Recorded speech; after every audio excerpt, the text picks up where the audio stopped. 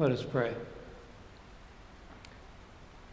Holy God, open our hearts and minds to this reading of Scripture, that it might help our understanding and aid us in our doing. In Christ's name we pray. Amen.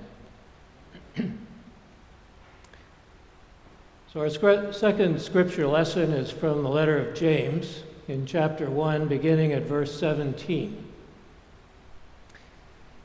Every generous act of giving with every perfect gift is from above, coming down from the Father of lights, with whom there is no variation or shadow due to change. In fulfillment of his own purpose, he gave us birth by the word of truth, so that we would become a kind of first fruits of his creatures. You must understand this, my beloved. Let everyone be quick to listen, slow to speak, slow to anger. For your anger does not produce God's righteousness. Therefore rid yourselves of all sordidness and rank growth of wickedness, and welcome with meekness the implanted word that has the power to save your souls. But be doers of the word and not merely hearers who deceive themselves. For if any are hearers of the word and not doers, they are like those who look at themselves in a mirror. For they look at themselves and on going away immediately forget what they were like. But those who look into the perfect law, the law of liberty, and persevere, being not hearers who forget, but doers who act, they will be blessed in their doing. If any think they are religious and do not bridle their tongues, but deceive their hearts, their religion is worthless. Religion that is pure and undefiled before God the Father is this: to care for orphans and widows in their distress, and to keep oneself unstained by the world. The word of the Lord. Thanks be to God.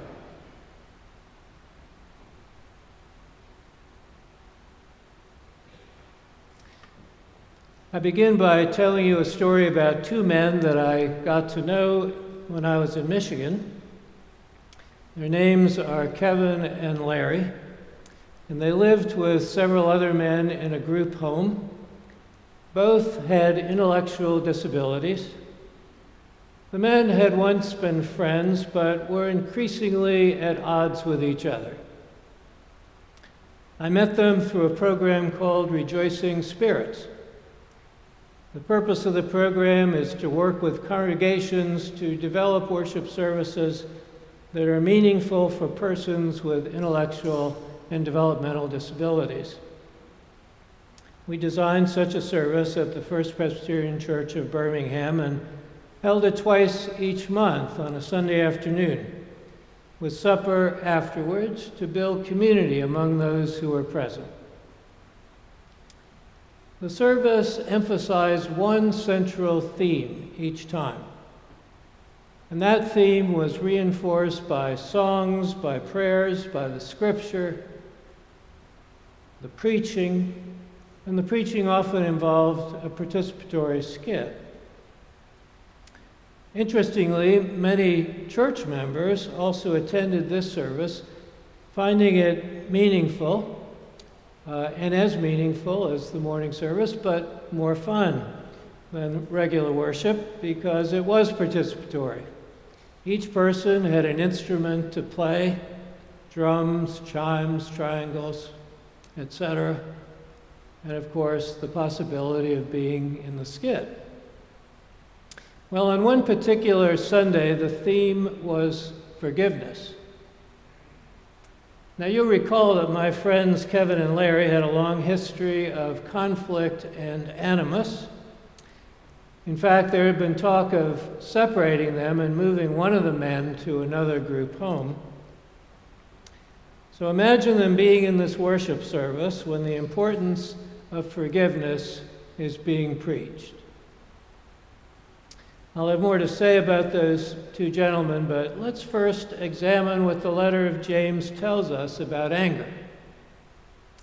Before James speaks about hearing and doing the word, he advises this, quote, "Let everyone be quick to listen, slow to speak, slow to anger."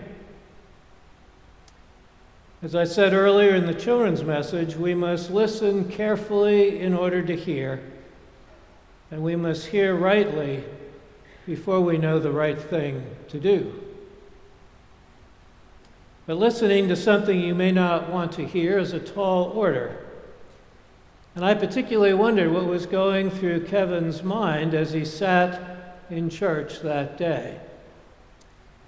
I know that he loves church. He would usher at our Sunday morning worship service, and he served as a faithful acolyte for my Wednesday evening service. I knew that hearing God's word was very important to him. Hearing the word and doing the word, to use James' terminology, are interconnected and interdependent aspects of faithful living. If we don't regularly listen for God's word in a disciplined fashion, we risk not understanding what faithful living requires.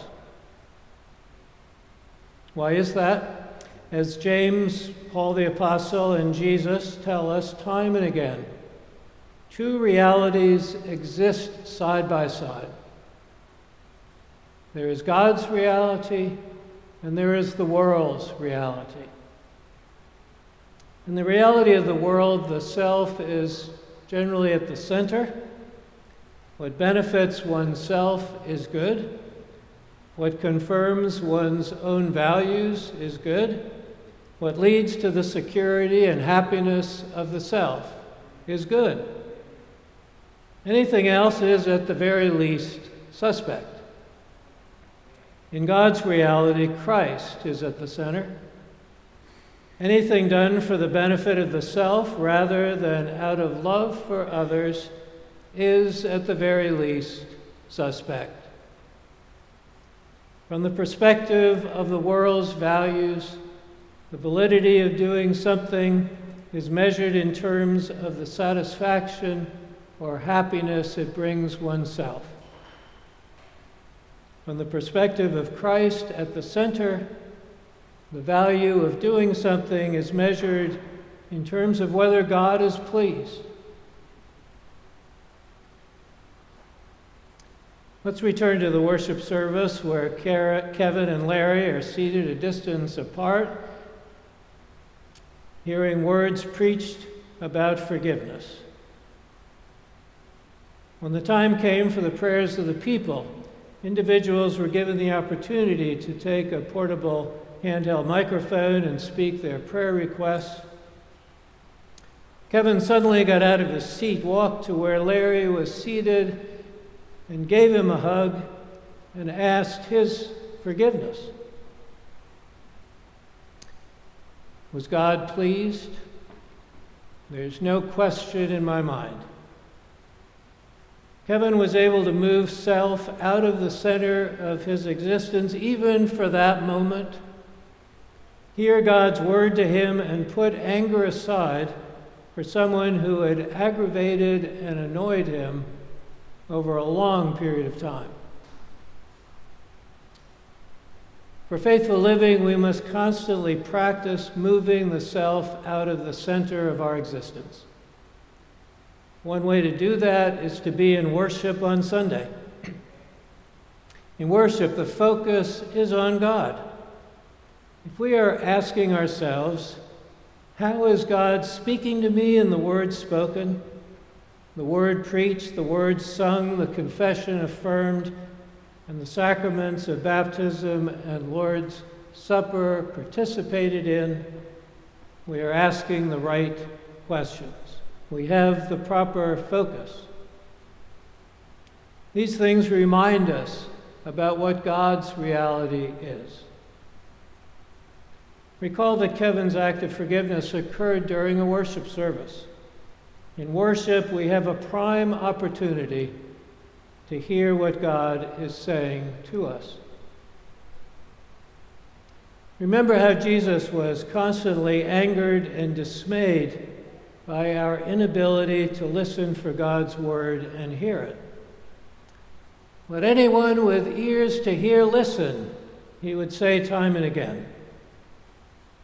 He was particularly dismayed when tradition was the rationale for failing to hear God's word. Now, we are still prone to stick with tradition. We all can easily go through the motions of sitting in church, oblivious to hearing God's word for us. We are preoccupied by our own thoughts and fears, our worries and burdens.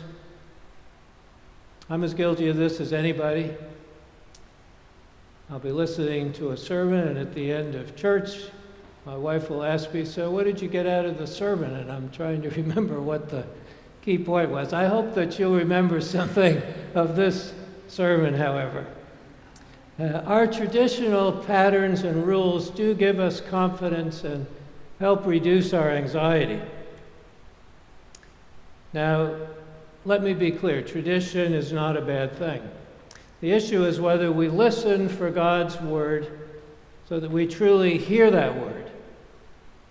If our doing is a faithful response to hearing what God has said to us, then our doing will bless others and bless ourselves. And that's James 1, verse 25. I know that Kevin's act of forgiveness toward Larry blessed them both. So how does tradition get in the way? Traditional thinking would argue that Kevin should have waited for Larry to recognize how his behavior had caused conflict with Kevin before Kevin bothered to approach him with forgiveness. I mean, wasn't Larry's behavior his problem, not Kevin's? Let's consider tradition with a wider scope. By tradition, men have been favored for leadership positions over women. Yet we know that leadership skills have nothing to do with gender. In the military, more women are being selected for general officer positions as the military makes a determined effort to reverse a bias stemming from a male-oriented tradition.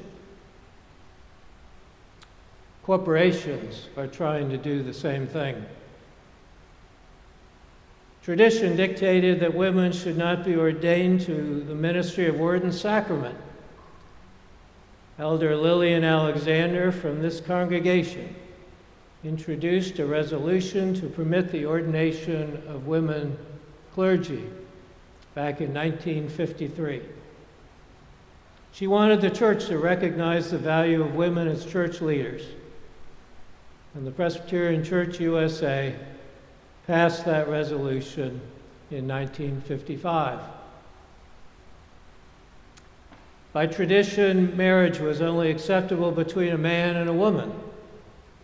It was the tradition of the church to understand sexuality in binary terms and to understand normal sexual orientation as strictly heterosexual.